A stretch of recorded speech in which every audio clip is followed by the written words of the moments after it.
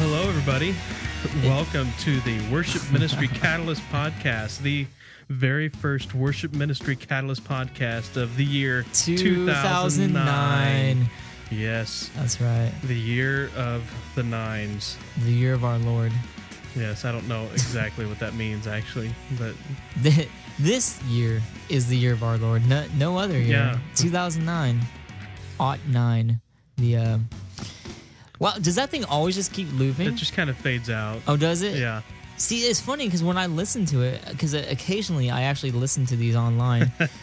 Most of the time I don't like hearing myself, but I do listen to it. I listen to all of them. Do you really? Yeah, I like to make sure they sound okay and stuff like that, so that we're not just out there. And so it's not just us. If I won't listen to it, why should anyone else listen to it? I guess that's a good point. So it's just not. Yeah, I hear you.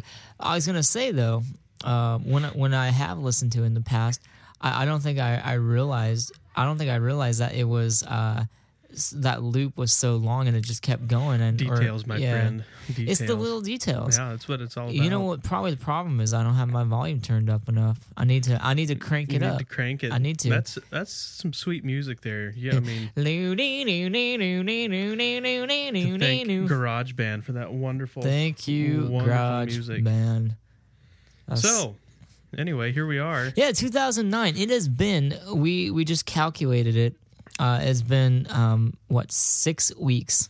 Has it 6 been? weeks. December 7th, 2008 was the last time you and I got together, and that's more than 6 weeks because it's the 26th of January. 7 weeks. 7 weeks. Which is crazy, but it was good. It was weird though. I mean, not. I feel it was good in the sense that we had our priorities straight. Sure. We had, Christmas we had to get through. You took some vacation. I took some vacation. Family priorities. Family, right. But we're back in full We are steam back. ahead. We are more excited than ever. I am excited. Have you been excited? Yeah. I've been excited. I'm excited for this year. I started blogging again last week. Good for you. I decided I still haven't ever take done a break for about a month or so. It was like... Good for you. And it feels good to be back. Like, it's not... for a while there towards the end, it's kind of started feeling like an obligation, and now it doesn't feel like that anymore. Now you do it because you love it. Yeah. Yeah. So it's a good thing. Breaks are a good thing. Breaks are a good thing, and I think, for me, these last 7 weeks, it's weird because it feels like it's been forever. Mm-hmm. You and me, it feels like, it's just been a long time. I feel like I don't even know you anymore, David. Know. Who are you? You can just call me something. Melchizedek. Melchizedek. Yeah. Good. No, but long awkward pause. Awkward. I was I'm glad to be back though. I'm glad because so much has happened. I mean, the week the world has literally changed. Right. Obama is in office now. Yeah. We have a new president. But the big thing that happened for those of you who live in the Northwest, specifically Portland, you will know very, very well. You will know we have this giant blizzard, the blizzard of 2009. And it was an actual blizzard, at least out here where we live. 2008, sorry. Yeah, it was an actual blizzard. 2008. Because, sometimes people in the Northwest call something a blizzard, and it's like a half inch of snow. Right. No, this was actually like bona fide. Yeah. We had the highest record snow level in the month of December in the Portland area ever. Since they've been recording snowfall since whatever that was, the 40s or something. Well, and it was the biggest single snowfall since the 60s. Yeah, it was huge. At my house, global warming. Global warming. There it is. Conspiracies unite. No, at my house, we were getting a lot of wind, and we got these big snow drifts. Big 2-3 feet of snow. And, it's funny because everything just kind of shut down. Here in the Portland area, we don't get a lot of snow. And so when you do get snow, there just aren't It's really the end of the world. Yeah, it is, and you know, It's I think actually really funny. I think the ongoing joke in the rest of the country is, you know, oh, they got a half inch of snow, because I mean they'll close school sometimes for like a half inch of snow, but there was actually so much snow that it was actually like a legitimate thing.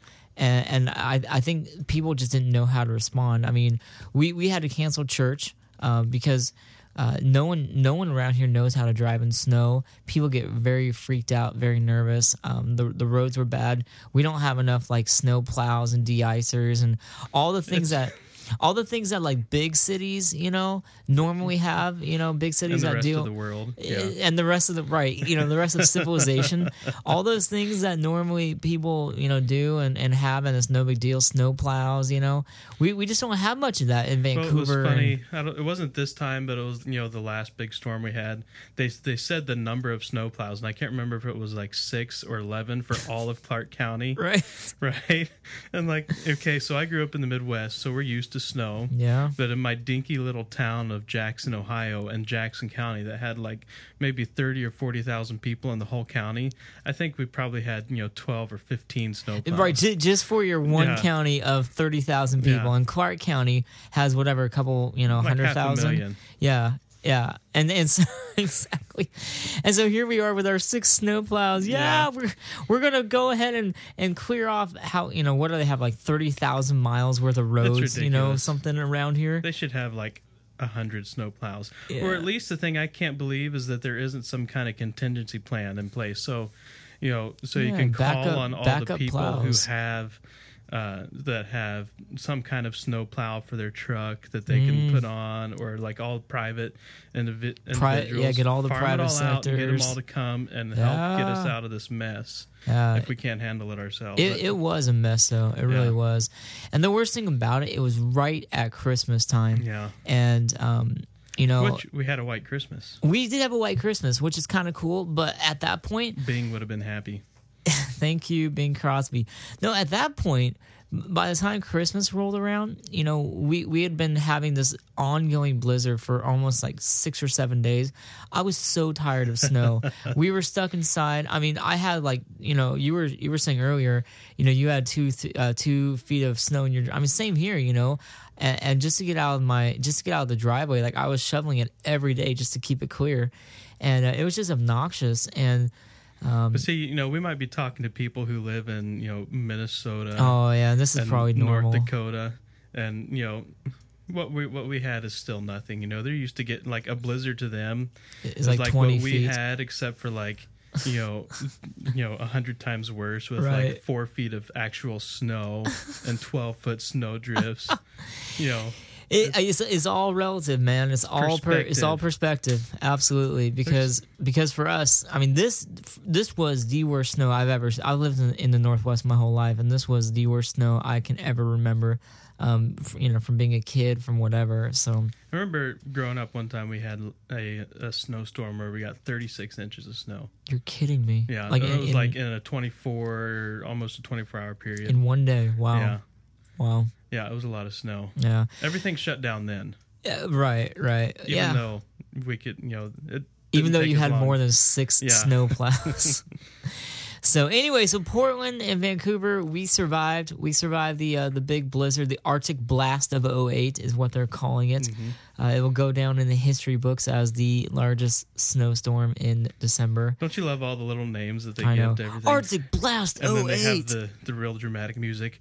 Dun, dun, Arctic dun. blast. Dun, dun, dun, dun, dun, dun, dun, Arctic blast. My favorite is you watch all the news stations, you know, and they're like, we were there for you during the Arctic blast of 08. Well, and the thing that cracks me up is Channel 2 News, right? They're bragging still about how all the other news stations dropped coverage. We were on 24 hours a day I got so through the tired. entire storm. And I'm got thinking, so tired. you're thinking that's a good thing. Yeah, no, exactly. It's like, no, that was obnoxious. I was so tired of seeing the snow and hearing about the snow, and I just wanted to watch the TV shows I I was planning know. on watching. I'm like, stop preempting everything. Just give me what I want to watch. Yeah, it was obnoxious. It did get annoying. What I was gonna say though is towards the end, you know, Christmas, we had to cancel our Christmas Eve program on the 24th. We had to cancel our Sunday service on the 21st. We even had to cancel my big Christmas choir thing that we've been spending months on. We had 2 performances. We had a Saturday performance and a Sunday evening performance, and luckily we got to do the Saturday, but hardly anyone was there because I think people were getting nervous about the weather, even though it wasn't bad on Saturday. Mm-hmm. Sunday is when it started getting bad on the 14th, and so we canceled that. It was kind of really disappointing. Just you put so much work into it, and yeah, we had to cancel ours too. We did the music the following weekend, so we at least still got to do the music, but all the other creative stuff that, we had a volunteer who probably put in like 80 hours. Wow. Doing all these videos and interviews and stuff that we were going to show, and wow. We're gonna use them on Easter. Okay. So we're gonna kind of rework them. He's gonna have to reshoot some of the stuff because it was shot in front of a Christmas tree and stuff like that. Doesn't really work at Easter. but at least we're gonna get to use them. It's not just a complete waste, or we don't have to wait until next year to use it. But yeah, sometimes that's you work so hard, you kill yourself for something, and then it just all comes into perspective. Flexibility. Well, yeah, I was thinking about it. It's like, obviously God had a different plan for that weekend for people to do something else, and who knows what it was. Maybe he had a lesson to teach us worship leaders and pastors that and that's our planning. And that's a good thing. point. Maybe we can even talk about it for a little bit, because I know for me it's very hard for me to to not get personally attached to the point where and let me qualify this, because I think that you wanna have some buy-in. Obviously you want to have some personal investment in what you're doing. Well, yeah, obviously you want that. Otherwise, it's like, what's the point? Yeah, I mean, might as well be working in an office. Right, and so you want to have the buy-in, but at the same time, it's hard for me, and I gotta admit, it's hard for me sometimes to personally detach myself when I feel like I'm so invested in it, and this, I think this is a great example of that. I plan this thing, I work on it, got the choirs, we got the band, putting in hours and hours and hours of time. And then, well, yeah, a decision you made, the decision you guys had to make to cancel, didn't just affect your church, it affected 3 churches, right? Right, because there was 3, it was us and Brush Prairie, and then Philida Baptist, and so we all were affected by it, and it was just a headache. It was just trying to figure out what to do and coordinating it and calling people, and then when it was all over, like, it was just depressing. Like, I felt really discouraged, and I think to a certain degree that's normal and natural, of course. But I guess the question is, and here's the topic, I think, is what's that balance of, do you get so emotionally attached to it that you can't walk away from it, or do you look at it as, hey, this was a good thing, God's trying to teach us something, like you just said a minute ago, God was trying to teach all of us worship leaders here in the Portland area that that it's not about us, it's about Him. See, I think I don't know if if you get too emotionally attached or too emotionally involved, you kind of lose perspective. You lose your ability to how do I put this, to be fairly critical in a fair way about the entire thing, because everything becomes too personal. You know what I mean? Where, like, when you invest yourself way overboard into something, and then if someone else comes along and offers a suggestion, which might be a good and legitimate suggestion, but you're so personally involved that and you twisted can't up you that can't your hear identity is attached to it, and it is who you are, that you just dismiss it because it's not your idea. Yeah. You know what I mean? I don't. But it's hard though. I mean, especially someone like me. My personality. I can be controlling. I like to have things in a box. I like to have things in this perfect little world. And obviously, I realize it's not perfect, and obviously, I realize that things won't be perfect. But for people like me, my personality who have that kind of controlling tendency to want everything to be perfect, be perfectionists.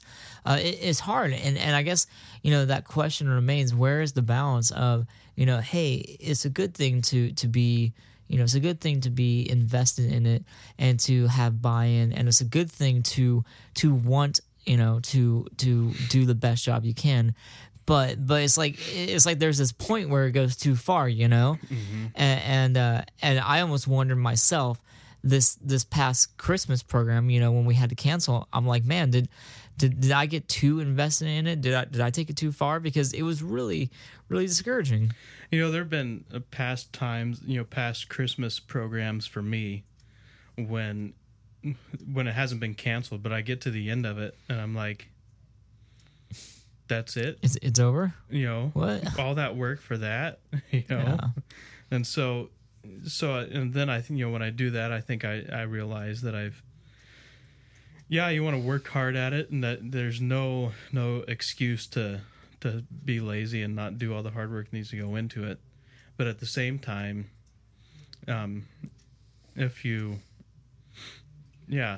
it's a good question. What's the balance? If maybe at least just one sign could be, if you're getting offended when people make suggestions, then maybe you need to remove yourself from it a little bit. And I don't know how you do that. Right. How do you do it? How do you take a step back when you're already invested? When you're already that far in, you've probably already gone over the line, right? How do you step back? It's too late. No, but that's a good point.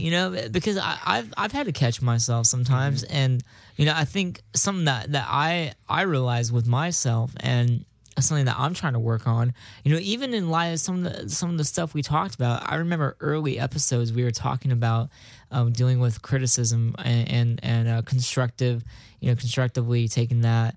Some of the stuff I've been working on with our church health team, some things I'm recognizing is that by nature it's easy for me to get defensive, and I want to be almost a little too possessive and take too much ownership.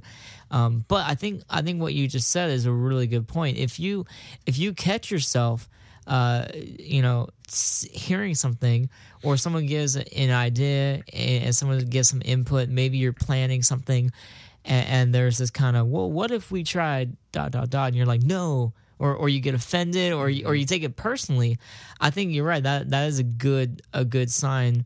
That, hey, maybe this has gone too far. And for me, for myself, I've had to really recognize, that it's okay. It's okay for people to speak into, my ministry. It's okay for people to speak truth. It's okay for people to share, and that's not a bad thing. It's not a bad thing.